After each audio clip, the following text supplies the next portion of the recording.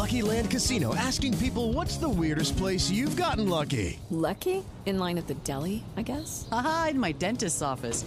More than once, actually. Do I have to say? Yes, you do. In the car before my kids' PTA meeting. Really? Yes. Excuse me, what's the weirdest place you've gotten lucky? I never win and tell. Well, there you have it. You can get lucky anywhere, playing at LuckyLandSlots.com. Play for free right now. Are you feeling lucky? No purchase necessary. Void where prohibited by law. 18 plus. Terms and conditions apply. See website for details.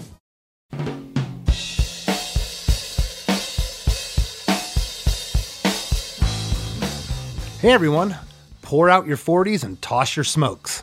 Today's guest is Jonathan Anastas, bass guitarist for the straight-edge hardcore punk band D.Y.S.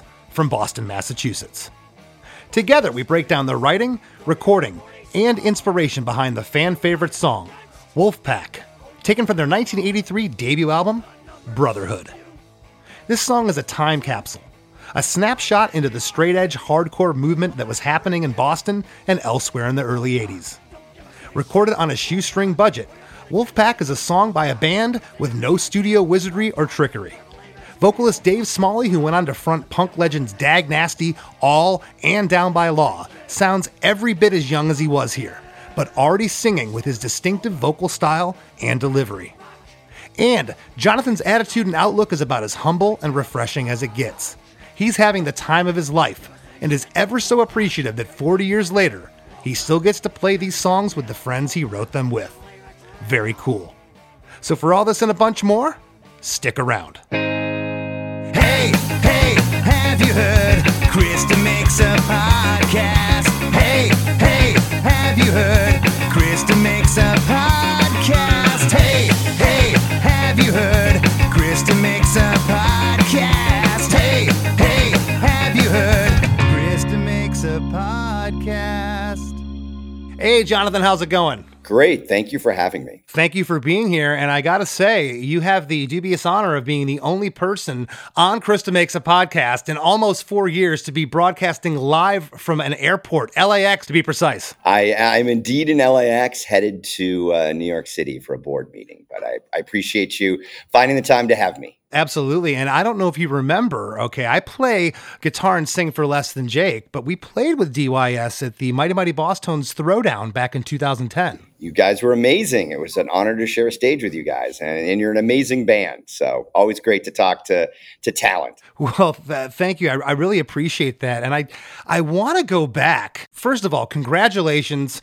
It's been 41 years now since the debut album of Brotherhood in 1983. It's crazy. If you had asked me when I was 15 years old and made a record, if anybody would be talking about it this many years later, if anybody was willing to buy it, we sold out in pre-release. They were all gone before release date. We're working with Bridge 9 to sort of figure out what's next for the second batch. Is it going to be a unique color? Or are we going to change the sleeve in some way so the people who got in early feel like they got something special? But if you had asked me that many years ago if anybody would care, I'm 100% sure my answer would have been no. Well, it's incredible. I was talking about your band. I recently did some guided tours out at the Punk Rock Museum out in Las Vegas. And it just, no matter how much you can go down the YouTube rabbit hole or you can Wikipedia bands, unless you were there. And I love talking to a lot of the guys that were there. And what was the scene like in Boston in 83? I mean, there was this straight edge thing that was happening. It seems like you guys, D.Y.S., was at the forefront of that. And what was that like? It was so different than it is today on a couple of levels. And on one level, I mean scale. Like, you guys came along at a time where scale was possible.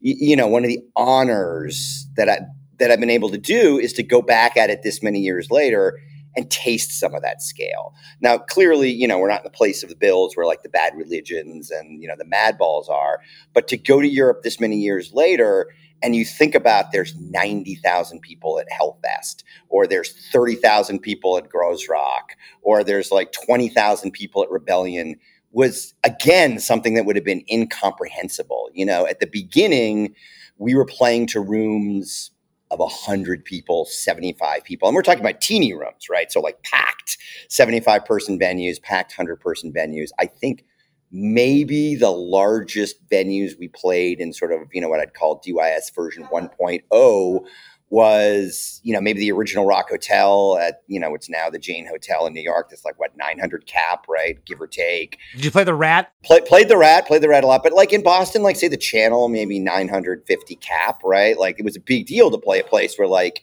there might be 1,000 people. So, it was a very unique and special time. And it was a time when you knew a great percentage of your audience. And there was even a time very early where a great percentage of your audience was other bands. You hear all those classic stories about, I remember seeing the documentary on, like the Manchester scene in the 90s. And they talk about, everybody who was in the audience then formed a band. It sort of felt like it was that way. Like D.Y.S. in essence formed out of the SSD Control road crew, right? Like we were roadies and fans first, and then we became a band. Or, I remember being at Guns N' Roses at the Ritz in like 88 or 89. And what a large percentage of that audience was a band, right? Like there's Rob Zombie. And it was like one of those unique moments, right? Where like we weren't just fans, we spawned something organically together. Right. But what was the inspiration? Were you feeding off what Minor Threat was doing in DC? How did this straight edge thing, like how did it become a thing in Boston? It became a thing in Boston largely because SSD Control made it a thing in Boston. And you cannot give them any less credit than that, right? They sort of saw it first and took it and ran with it. And Al Barile was really an incredible brander. And they made it front and center, right? I remember listening to the Discord guys, and the Discord guys were like, we never put it on shirts. We never put it on jackets. Like it was something that happened, but we weren't shouting about it. We may have been singing about it, but we didn't brand it. And so you take this idea of Boston where it's being branded, and you take this, what I've always called like this Boston flinty work ethic that we're going to do it on 11, right? It was the era of the battling Bruins and like the Red Auerbach era of the Celtics, and like everything was a battle. So we were going to make straight edge a battle. We were going to make straight edge a war. And, one of the things that I feel most grateful from is like a 14 or 15-year-old kid coming in from the suburbs. I could have gone into two doors, so to speak. I could have gone to venue A where SSD was playing, and the message was, drugs are bad, alcohol is bad, this isn't cool. Or I could have gone into venue B, maybe snuck into the Rat with a fake ID, and it's drinking is cool and drugs are cool. And I had friends who went in each door. And there's a lot more friends I have who are alive who went into door number 1 than door number 2. And I feel very grateful for that because I could have very easily gone into door number 2. When you're 14, 15, 16, the people around you are defining to a large degree what you believe in and what you lean into more than your parents. And I just feel personally so lucky to have fallen into where the peer pressure was positive as opposed to negative, additive as opposed to destructive. That's interesting. And during this time period, what was it like when you'd go over to New York and you'd play with an agnostic front or something because that was the thing. This suburban kid from Florida, when I grew up and started learning about straight edge, it scared me, because it just looked tough. I heard about, the fights at the shows. And what was that like between cities? So I think a lot of that Boston-New York rivalry has been overblown in mythology. And what I mean by that is like, ultimately, I think about when it very first started. When it very first started, there was no schism, right? The scene was so small. The world was so small. It was hardcore against everybody else. It was hardcore against punk rock. It was hardcore against corporate rock. It was hardcore against your parents. And it was all so small that we were all one. The biggest anxiety I had going to New York the first time I went and played CBGBs wasn't like, oh, it's New York, we're going to get beat up. It's like, I'm barely a bass player. I'm not even sure I can call myself a bass player. And Daryl Jennifer from the Bad Brains is planted in front of me for 40 minutes. And he's a guy who I look up to as being an incredible talent yesterday and an incredible talent today. Yeah. And I was like, I have to perform for Daryl Jennifer. That's what I was thinking about, right? Not thinking about getting my ass kicked. And it was sort of later, and everybody would help everybody load in. Like, I really want to emphasize, like, when it was in its nucleus, how together it was and how unified it was. And then over time, it sort of became Boston leaned straight edge, but obviously wasn't exclusively straight edge. You had bands like Gangrene who were doing alcohol as an anthem, right? Yeah. And you had New York, which didn't really have as much of a straight edge scene. It was smaller, right? I sort of feel like DC represented straight edge, Boston represented straight edge, New York represented more no edge. And I think it maybe came more from where we were. Like DC and Boston were more suburban scenes, and New York was more of an urban scene. And, when you go out to California, California was very much a divided scene, right? You had the Uniform Choices of the world, and you had the TSOLs of the world where, pre-sobriety, right? And you had the gangs and all that stuff.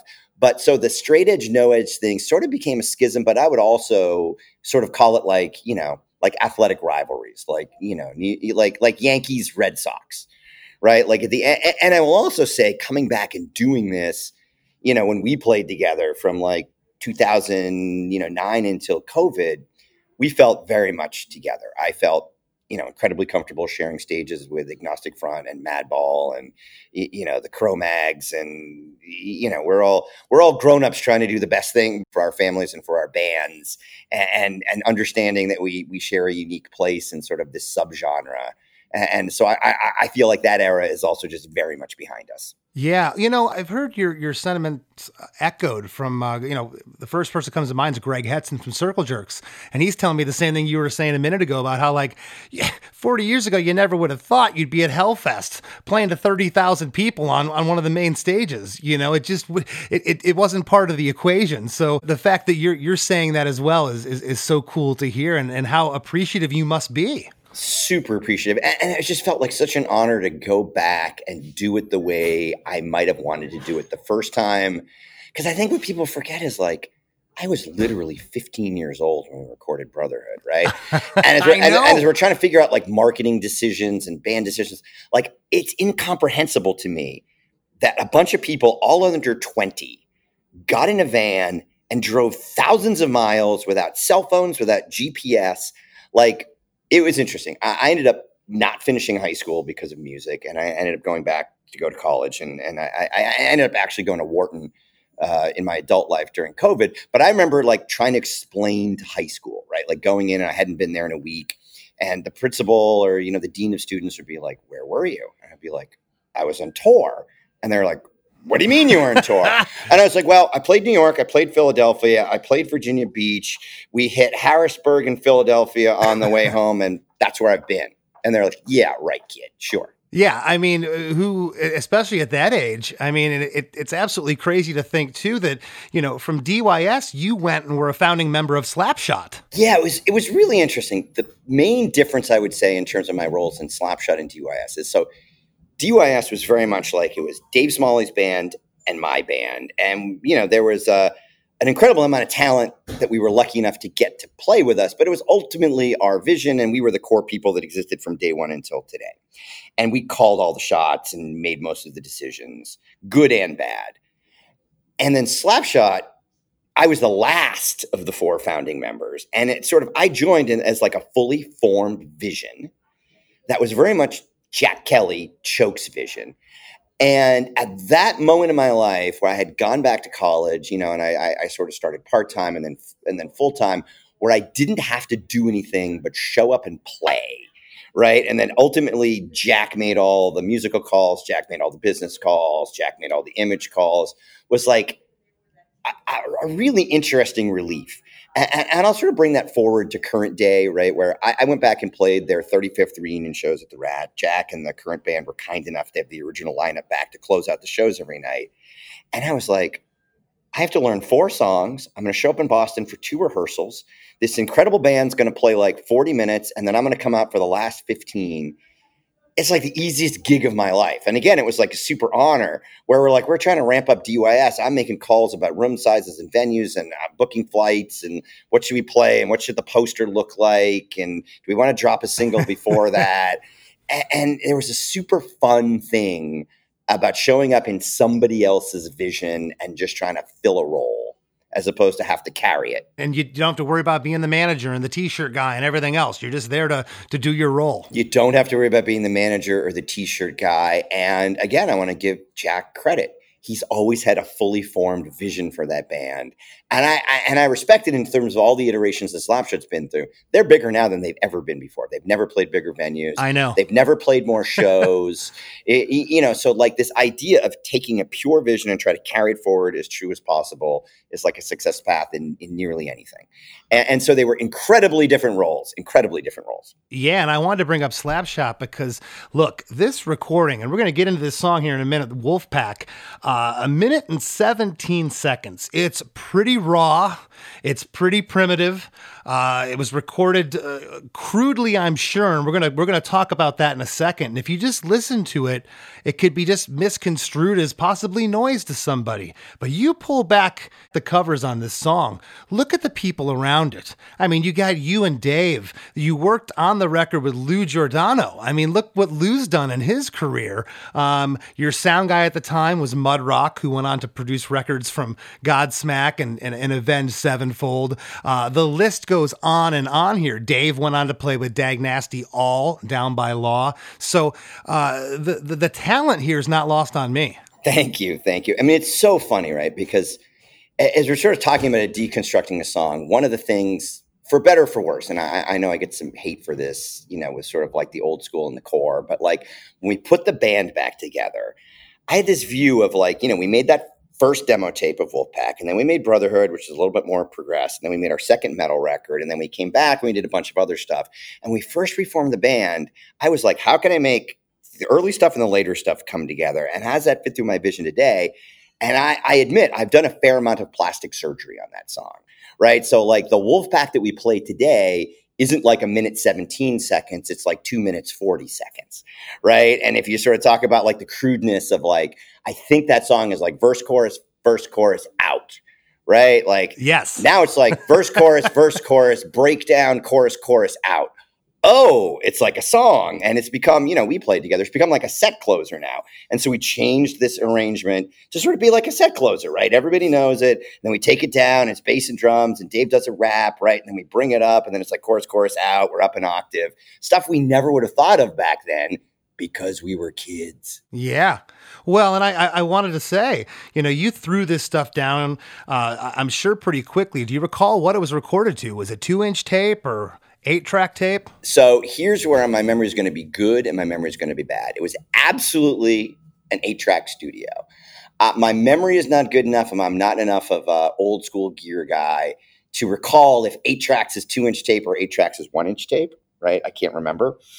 But it was whatever the default for 8-track would have been at the time, right? Because I remember even like when we did the second record, we were on like 24-track, and it was like a real board, right? And it was like, even then it was like, whoa.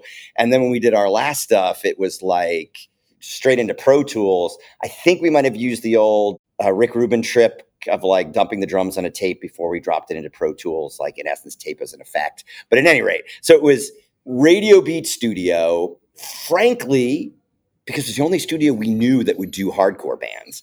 And I think everybody knew it because for whatever reason they had a relationship with Modern Method or not, most of Boston, not LA, was recorded at Radio Beat. So then it was like, we don't know anything. There's no internet. You can't Google like studios in Boston. So it's like, what's the studio that we know? Oh, we know Radio Beat, right? Gangrene recorded Boston, not LA there. Oh, like SSD recorded Kids Will Have Their Say there.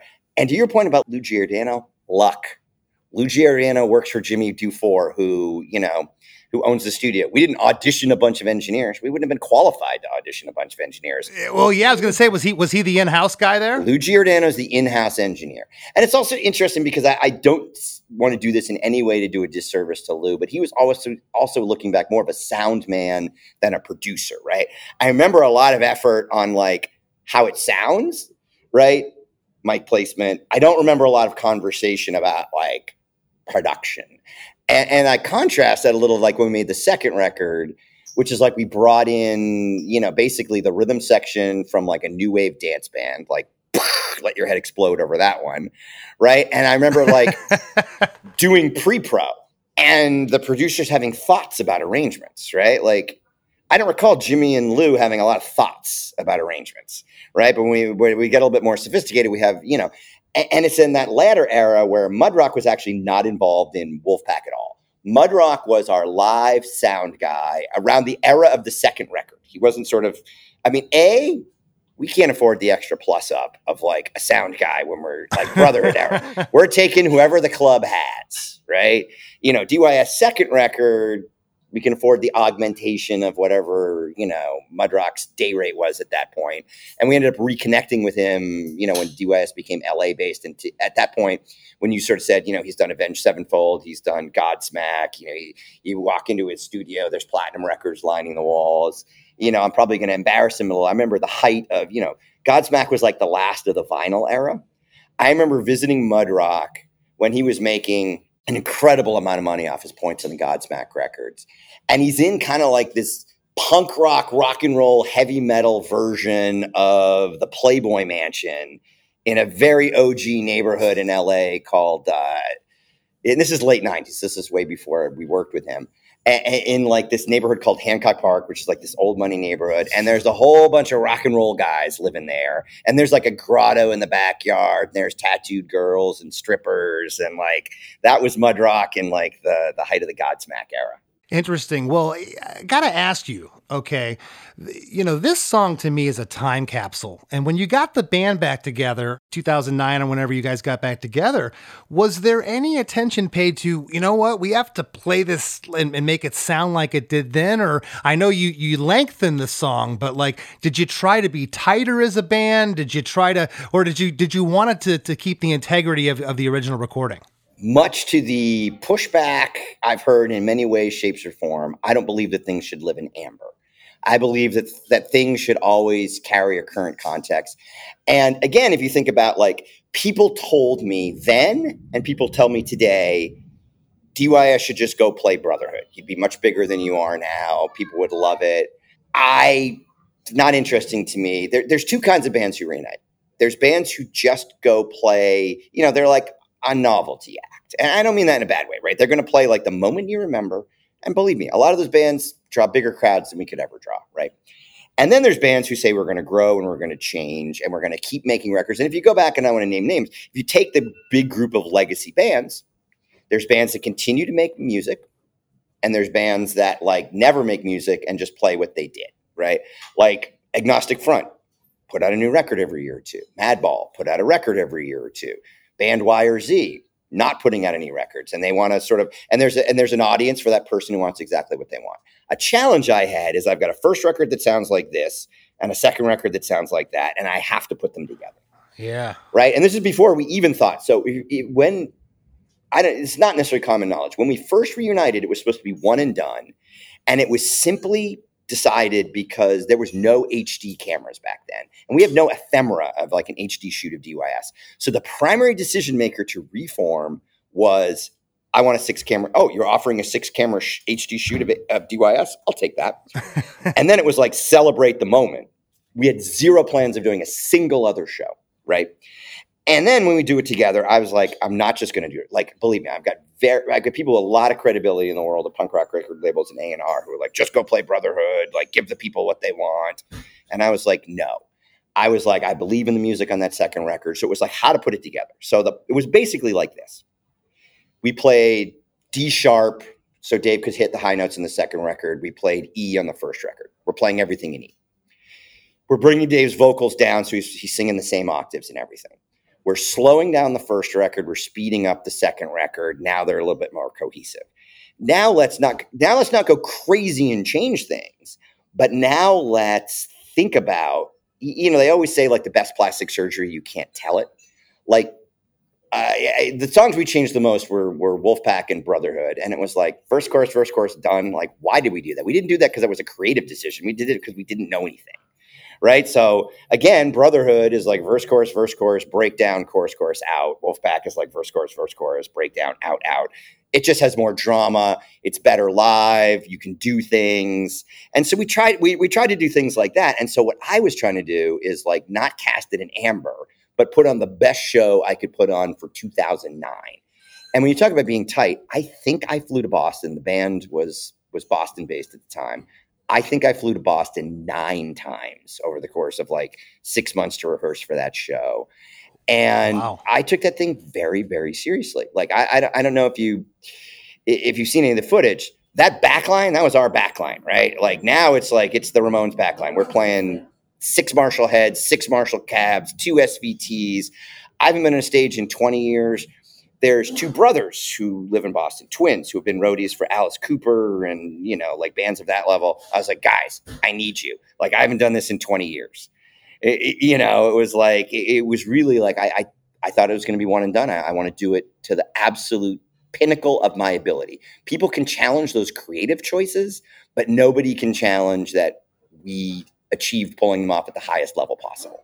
You could have asked that we made different ones, but I think trying to deliver what we tried to deliver. To that point, we ended up playing together because Dickie Barrett introduced us.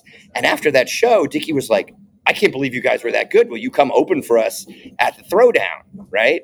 And that's when we got to play together. But that's, again, when we go from like an 1,100-person venue and like a 2,500-person venue based on the output of that performance. I love everything you explain. I think exactly what you're talking about. Hey, we had to slow down the first record to be at the second. We wanted to make everything congruent, but there's no way we could go back to being 18 years old. And anyone that fools themselves and thinks that they can do that, they just can't. So I think you took the best possible direction. I want to jump into this thing. It's a minute and 17 seconds of a snapshot of 1983. This is Wolfpack. The intro, it's a short tom drum fill followed by 4 bars of drums by themselves. On bar 5, a menacing sounding bass, courtesy of our friend Jonathan here. Bass guitar comes in. Bars 13 through 16, a lone guitar joins us, panned hard right. And then we get right into verse 1.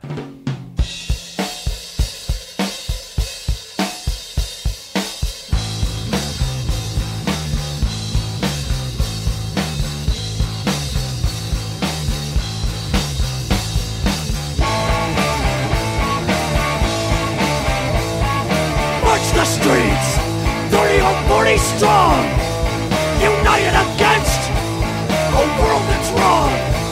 The numbers shock you. It's the truth. A mini army of angry youth. March the streets, 30 or 40 strong, united against a world that's wrong. The numbers shock you. It's the truth. A mini army of angry youth. Yes. Dave Smalley lyrics, 100%. And I think we were really just trying to speak to like the power of our scene. Like if you can encapsulate what either Boston was at that moment or Boston felt like at that moment, like that's what we were trying to sort of describe. I think you can feel a little bit of like English oi in there, this idea of like, a boot boy army. Though we were, we had very different political values than that group. But this idea of like, again, I go back to how I described New York. We were at war with jocks, right? We were at war with our parents. We were even at war with like the punk rock scene, right? Like the punk rock scene in Boston at that time was drug driven and party driven. And it also wasn't DIY. Like the point then, like if you were like, the outlets or the neighborhoods, it was like, we're going to play and an A&R guy's going to watch us and somebody's going to pay us to make a record and somebody's going to pay to put us on tour and we're not going to leave Boston until we do that. And so they never left Boston, right? And so in addition to sort of like the drugs, no drugs schism, over time there was jealousy, right? Like these bands would be like, you guys just toured America? How did you do that? We did that. How did you book it? We made phone calls. How'd you make a record? With the proceeds from our jobs. How did you buy Marshall stacks? With the proceeds from our jobs. Or you couldn't play the Rat where they were going to pay you $300 anyway. So we'd book a VFW hall where you could make $1,000, right? Or $2,000. Yeah. Just doing it yourself. And so we were sort of, I think the lyrics there were sort of how we felt at war with everybody then. Yeah. And I'm sure there was some places. What was the drinking age in Boston then? Was it 18 or 21? At some point during that era, either right before or right after, it changed from 18 to 21, because I know some people who had come to Boston to attend college maybe a couple of years earlier. Because like at the time that I'm 14 or 15, maybe John Sox is like 20 from the FUs, right? There were a couple guys. God, he was old, right? Yeah, well, it's funny. Or like Steve Grimes. Like, I don't know, Steve Grimes might have been done with college when I was in high school, right? So there are a couple of guys who are like, Jack Kelly had moved up from Provincetown to attend Emerson College, right? But like Dave was a college freshman when I met him. He just moved up from DC. Yeah. But yeah, so I do recall that it changed because I remember a few people in the scene were able to get into clubs, right, without a fake ID. But also, fake IDs were much easier then. Like, I laugh now as an adult. Like, I have snuck into very exclusive private parties in Los Angeles using the exact same tactics I used to use in punk rock. It's just gotten more sophisticated. Like, we used to have every colored magic marker in the back of somebody's car or in your bag, and somebody would walk out and they'd say the stamp is red today, and so you'd like draw some red, and then you'd smudge it like you were sweaty, and then you just go in and go like that, and hold up your fist, and you'd get in. And it's funny. I probably shouldn't admit this. I got a COVID vaccine on the first possible day you could get a COVID vaccine in Los Angeles on a day. Only medical professionals are supposed to get COVID vaccines, basically taking that ethos forward. I absolutely love that. I love that you are crashing LA socialite type parties. That's hilarious. I got into the Playboy Mansion 4 ways, like basically hacking it like the way we used to back in the day.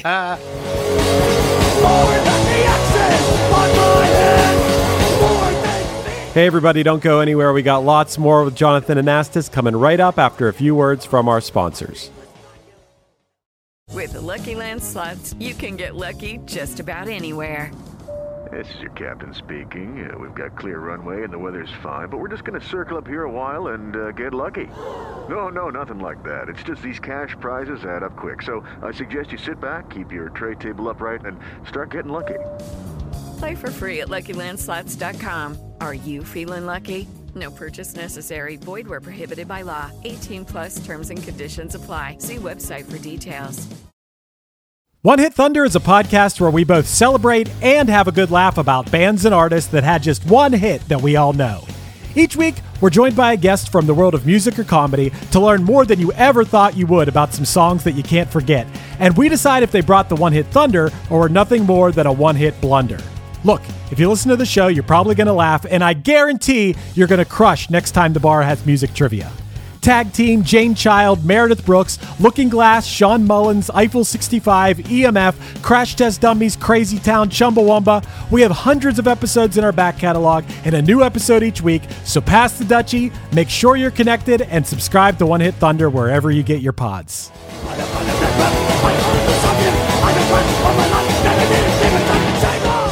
And now, back to the show. Getting back to verse 1 here, something that Dave did here, Dave Smalley, in this song, Jonathan, it's kind of carried over. It was kind of became his thing, okay? The main lead vocal is centered here. Then panned off left, there's a unison vocal, maybe two. And then there's another vocal of Dave that's an octave higher from the main lead vocal. Some of the notes are also forming harmonies with certain words, a style Dave, again, would continue kind of throughout his career. Was that talked about? And the feeling I get from the vocals here, they're very loose, but it sounds like you're at the hardcore show and there's a bunch of kids around the mic. Was that the vibe? So I would say this. I don't have a strong recollection of that. Dave came to D.Y.S. version 1.0 with absolutely the highest level of like musical sophistication and understanding of the four of us. Dave Collins was an incredible drummer, and Dave Collins, I believe, took real drum lessons, right? But I was self-taught. Andy Strahan was self-taught. I think Andy was just teaching himself guitar at the time that like Al Baril was like, hey, you should join D.Y.S. They need a guitar player. But Dave had sort of come at this with like singing in choirs, performing in musicals in high school. Like Dave absolutely at that era carried 90% of, the musical theory understanding in the band. And I'm sure he and Lou had a conversation about that. And I'm absolutely sure at that moment in our career, I was incapable of providing any kind of valuable input into that. So I'm sure at that point in our career, if Dave was like, this is what I hear in my head, can we try it? Run with it, right? Because I probably don't even understand what you're talking about. And if I did, I have nothing to add to it. So the story I would like to paint in my head is like Dave and Lou are having a reasonably sophisticated conversation around that. But to your point, sort of a contradictory sophistication layered on top of like, can we get through this take without fucking up?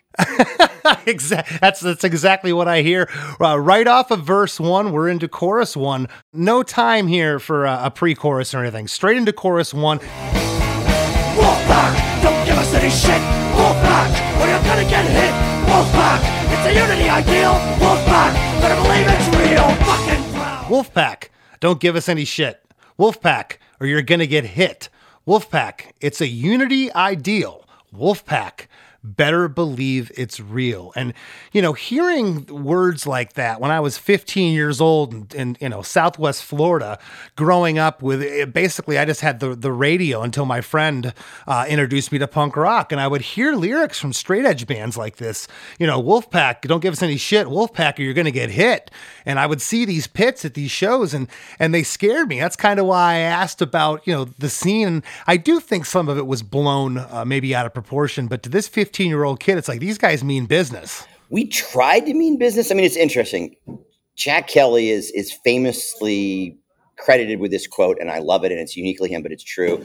My job isn't to go back and correct misperceptions and mythology. My job is to amplify it, right? Like, I think some of these guys, like Al, the two secret pillars of Boston crew hardcore was, we all listened to rock and roll and heavy metal all the way through. So in addition to punk rock, so it should have surprised nobody where the bands went, because it was like, as soon as we were good enough, I've told this story on podcasts before, so I'll say it very quickly. I probably sat down first and tried to play Season of Wither by Aerosmith. It was impossible for me to decipher. I pick up a Ramones record, I get it, right? Yeah, right. And so that natural mythology. But the second piece is, we all were huge professional wrestling fans. The WWE is like it started as a New England promotion. And I think the best of what Boston hardcore brought is this kind of like WWE style, like bravado, mythology, scripting into being sort of like trying to be larger than life characters. And it's reflected in that, right?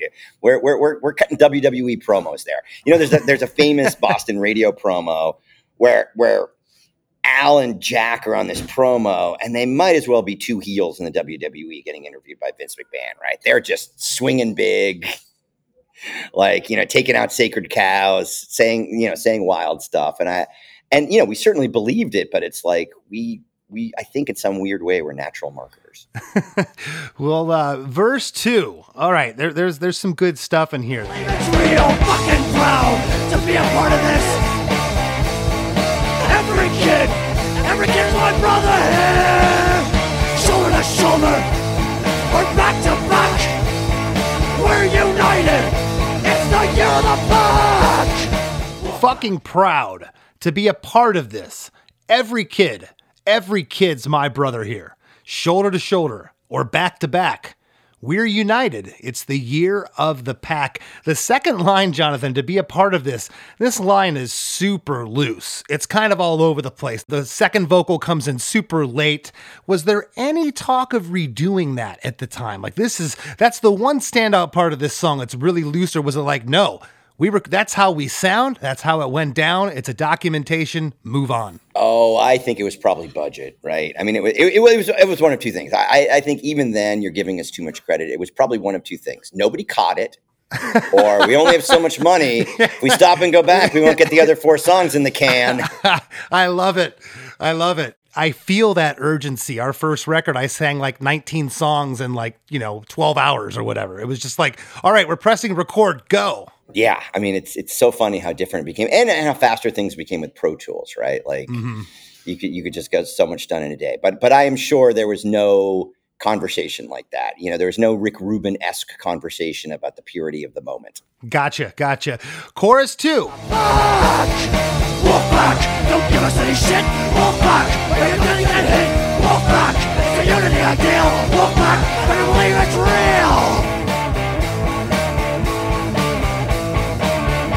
It's the same lyric as chorus 1. I'm going to read them again. Wolfpack, don't give us any shit. Wolfpack, or you're going to get hit. Wolfpack, it's a unity ideal. Wolfpack, better believe it's real. And then the outro. It's the intro riff for 4 bars, ending loosely on bar 5. And that's the song. 1 minute and 17 seconds. Ending loosely is probably, should be the tagline for the record. That's the B-side reissue. Again, congratulations. You're hearing you talk about this is so refreshing. A couple things. I want to thank you for blazing the trail. I tell this to all the guys that got 10 years on me. By the time we came around in 92, 93, and we were starting to do this, you guys already kind of told the world what places not to play. You know, maybe don't go here. This promoter's gonna screw you, etc. And really helped bands like us. When we came around, we kind of had a blueprint. So thank you for that, and thanks for your attitude of just being appreciative of the fact that you get to go to Europe now on this little band you formed 40 years ago and do things you never could have done then. That is awesome. I appreciate that, but I want to say something about what you just said, which is like the funny thing about doing it this long. I want to reference what you just said about, getting the chance to go back and do it again, because you talked about how we might have been trailblazers for you, but having done this so long, I really have to say what sort of happened with 2.0 or 3.0 or whatever 0.0 you want to sort of say you were part of. It was an honor and a learning experience for us to blueprint what you did when we came back and did it again. Because if I went back to my original blueprint, I'm still at 100-person venues. I'm still at 500-person venues. I'm still recording on 8 tracks. I had to go back in as somebody who'd been out of music for 20 years, right? Like I remained a fan and sort of say, like, what's the blueprint for today? What's possible from a live perspective, what's possible from a recorded perspective, what do sonics sound like in this genre, like what do performances sound like, and sharing stages with bands like you and yours and watching you perform and hearing your recorded output was a relearning experience and became input back into where I was. So if you sort of say, like, where's my musical brain today?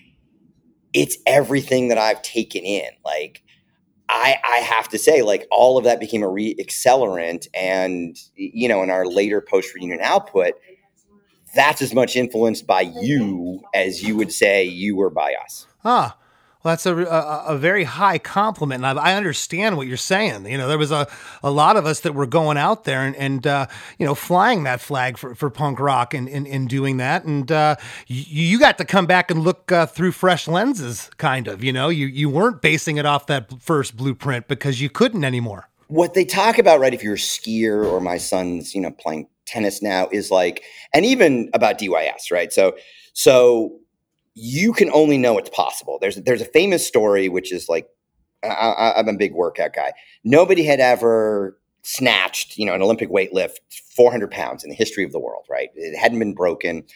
There was a rumor that somebody did it in training. After that rumor circulated, 5 people did it in real life, right? You have to know what's possible to make it possible, right? So when we did it the first time around, what's possible? Going to New York is possible. Flying to California is possible. Making a record on 8-track is possible. Making a record on 16-track is possible. Selling 5,000 units is possible. Selling 10,000 units is highly unlikely. When I came back the second time, you could see playing in front of 90,000 people is possible. Getting 1 million streams is possible. Getting 10 million streams is possible. I'm inspired, following Brian Baker and like his quest from like Norlin era Les Pauls to like, oh, it's all juniors and P90s now and the Sonics. And, now I've finally given up on taking my JCM 800s on tour. It's all in my Kemper, right? Yeah. I follow that stuff. I try to learn from that stuff. I love it. Yeah. I mean, I follow Brian too. His stuff's amazing.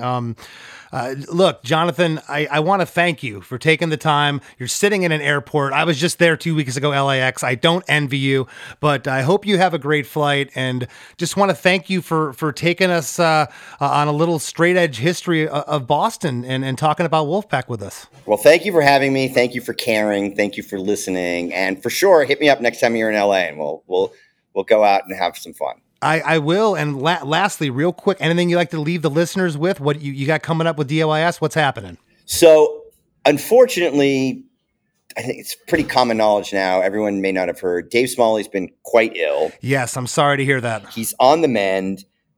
That sort of unfortunately made us postpone the shows we had around, celebrating this anniversary re-release. As soon as Dave is healthy enough to perform again, we're going to go out in the world and try to share this. You think in a perfect world as a marketer, as a musician, I want the record release and the shows to fall on top of each other. I want it to be like a clean marketing beat. That's not going to be possible. But we want to get out there as soon as Dave is well enough and celebrate this with the people who have celebrated us for this long. And also for those of you who missed out on pre-ordering the re-release on Bridge 9, sold out. Again, thank you for everybody. We'll be back with news from Bridge 9 and Chris Wren very quickly, potentially even by the time this podcast is out, on what Pressing 2 looks like. And, if it's a new color and you're interested in that and you already have another one, you can get one, or if you missed out on the new one. But we really like the package Chris and Bridge 9 put together for this record. I think it really honors the record in a way that some of the unofficial re-releases haven't done so, from an attention to detail or sort of adding some newness perspective. And, Chris and Bridge 9 have been a partner to D.Y.S. since our reformation. It started with a merchandise deal when we did that first show thinking it was going to be one and done, turned into a live record deal, turned into a new release deal, turned into this re-release deal. I cannot talk about a record label that cares more about the scene, cares about attention to detail, gets it right, is straight up with bands, like really like that ethos of what you hoped DIY labels would be. Chris and Bridge 9 are that, and I can't speak more highly of them as partners. And also what I love about Chris is he lives in the present with this great reverence for the past at the same time, because also, as we've talked about, I think if you just get stuck in the past, you're not advancing the mission. Yeah. Right. And so Chris, in a way, like, even look at this package, right? It advances the mission and honors the past. And that's what we try to do as a band. And that's what Chris does as a label. And again, I just want to say thank you to Chris and the label for that partnership. And that's what we're just going to keep trying to do, honor the past and push it forward. I love it. And do me a favor, please tell Dave I send my regards. Thank you. I will.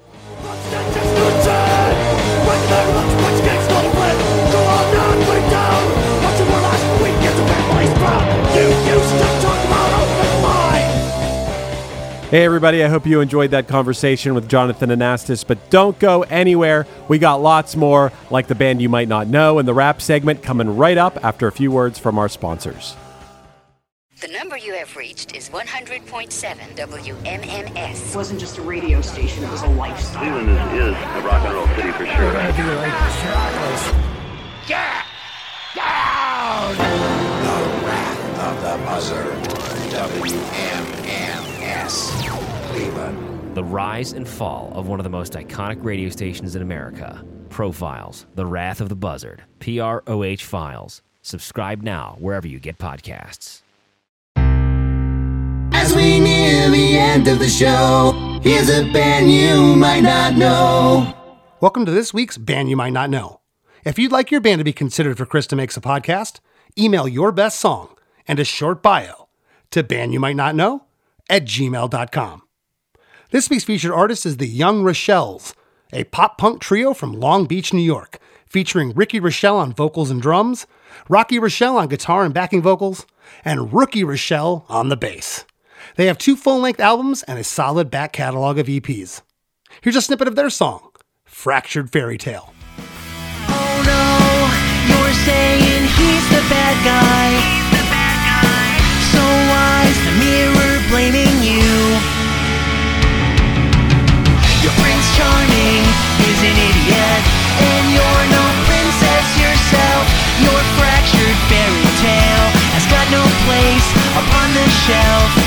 Still stuck up in the tower, waiting for true love's kiss.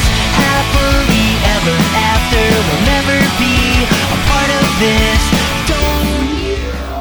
The Rap with Chris and Chris. Chris, this is one of those wild ones where our guest had to go back like 40 years to when he was a kid and have the recollections of that time. It's awesome. I love when we have the trailblazers on the podcast. I know. And there was other things that I wanted to get into it with Jonathan. It just, you just don't have enough time. We're trying to just talk about the song here, but there's just so many interesting things. I mean, how many kids recorded a demo tape with their buddy in a hardcore band that just didn't have this type of legacy. And was that because they were in Boston? I mean, look at the people that we mentioned and what they went on to do that were part of this scene. It wasn't like these were just, at the time they didn't know what they were doing, fly by the seat of your pants, but it's had a lasting impression for 40 years. I loved how he talked about how everything was a battle, including your band. And he used like the Bruins and the Celtics as like Boston examples. Of course, you're talking about the time of the Celtics versus the Lakers. Everything was like a battle. And that's pretty inspiring when you're writing music. I talk about that with my friends. I mean, have you ever written a song when you were like, this is a dumb question. I was going to say when you're pissed off. Of course, you've written songs when you're pissed off, but like almost as a way to avoid actually fighting and to channel those feelings into something else? Yeah, maybe not to the point of fighting, but okay. Definitely channeled ill feelings. I didn't want to go somewhere else, certainly. Sure. All the examples he was giving about the rivalries, and think about it. He was 15 when he did this, 16 years old. Like half of them couldn't even get into bars, even if it was 18 to get in bars then. I love this story he told about how there were two clubs, one that was like the straight edge venue and one that was like the venue that was the complete opposite of straight edge. Yeah. And that visual that he put in my head of like some people chose to go to this club, some people chose to go to this one, and most of the people that went to the club I went to, the straight edge club, they're still around, and a lot of those people that went to that other one, talk about a literal fork in the road, that really struck me. Yeah, well, and there's something to be said. They were talking, a lot of the lyrics wasn't just about not ingesting substances into your body. It was about, standing up for yourself, being autonomous, taking responsibility for your actions, being a good human. And it's really interesting, though. Again, I asked him, were you guys basing this model off of DC? Like, where did straight edge, where did this whole thing? And I don't really even know if Jonathan knows. It's just something that happened, and here we are.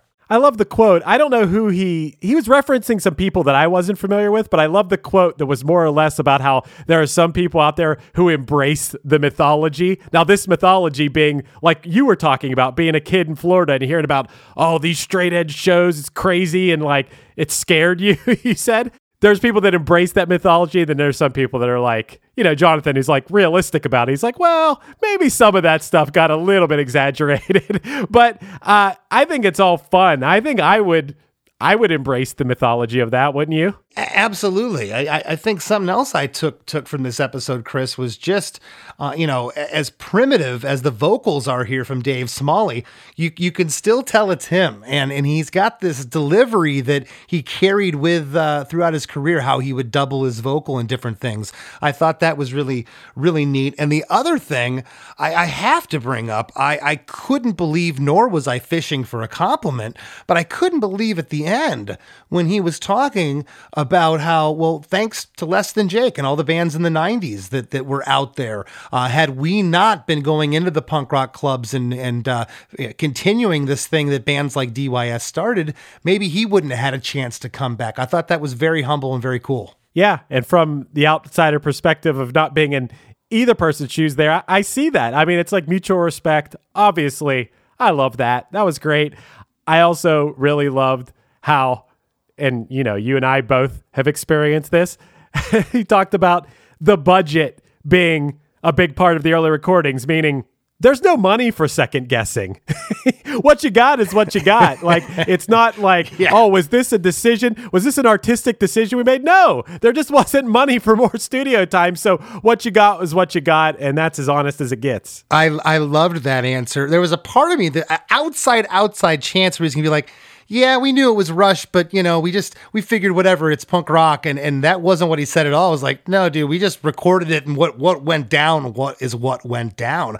That's what I love about it, though. It's a snapshot from the winter or summer of 83, whenever they put this together 41 years ago. And it's like a relic from 40 years ago that's been dug up. You can listen to it now with these kind of ears. And that's why I kept saying to Jonathan, do you try to go back and play, be really rough around the edges and be who you were at 15, or do you play it like now? And I thought his answer was very, very sound in saying that you got to do a little bit of both. Yeah, I think I would side with what he said too. It'd be hard to not play to your abilities now. You can't go back and play like when you were 15 years old. And I love when he said, you have to know what's possible to make it possible, right? And he used the example of weightlifters. I've heard that example about times in races, like no one could beat this. Was it the 4-minute mile? I think that's what it was. Like no one ever did it. And then someone did it and then everybody did it. Mm-hmm. I think that's like an inspiring thing. He didn't know as a kid playing in a punk rock band in Boston what was possible, the legacy that could come and the huge shows you could play and the amount of fans that you could have. He was just playing shows and doing his thing. And, look at all that happened. Yeah, man. And just it's refreshing at how grateful he is for it all. Very, very cool. Hey, we got a Chris DeMakes a Podcast Instagram page now. And my friend Chris here is putting tons of cool content. Maybe you can see Jonathan and I talking on there I'll put a Jonathan clip up there. There we go. Yeah, it's been doing well. I love the clips. People have been asking for a long time saying, hey, why isn't this thing video? And my man here is so meticulous with the editing. You can't really edit the audio to the video, but we're putting the snippets out there. Thanks for all the support with that. Please give us a follow over at YouTube as well. Go check us out and subscribe over there at Chris DeMakes Official. Tons of great content. And give my friend Chris a follow too on Instagram at Chris Fafalius. I'm not even going to plug myself today, Chris. It's all about Less than Chris D. Give him a follow. You did it. And thanks to each and everyone out there for tuning in once again. You guys, you make this so worthwhile. If it wasn't for you, we definitely wouldn't be doing this. So thank you very much. I want to thank this week's guest, Jonathan Anastas, for sitting with us, and we'll see you next week. Hello, it is Ryan, and we could all use an extra bright spot in our day, couldn't we? Just to make up for things like sitting in traffic, doing the dishes, counting your steps, all the mundane stuff. That is why I'm such a big fan of Chumba Casino. Chumba Casino has all your favorite social casino-style games that you can play for free anytime, anywhere with daily bonuses. That should brighten your day a little. Actually, a lot. So sign up now at ChumbaCasino.com. That's ChumbaCasino.com. No purchase necessary. VGW Group. Void where prohibited by law. See terms and conditions. 18+. Hey, this is Scott from Fly on the Call. Each week I speak to a different musician, whether they're in an established band like Silverstein or the Wonder Years, or a band on the rise like Spanish Love Songs, Origami Angel, or Meet Me at the Altar. We discuss music and lyrics, the successes and challenges of being in a band, and more, as we get to the core of each artist. The show features musicians of diverse genres and backgrounds, so there's always a chance I'll be talking to your new favorite band. Listen and subscribe at soundtalentmedia.com.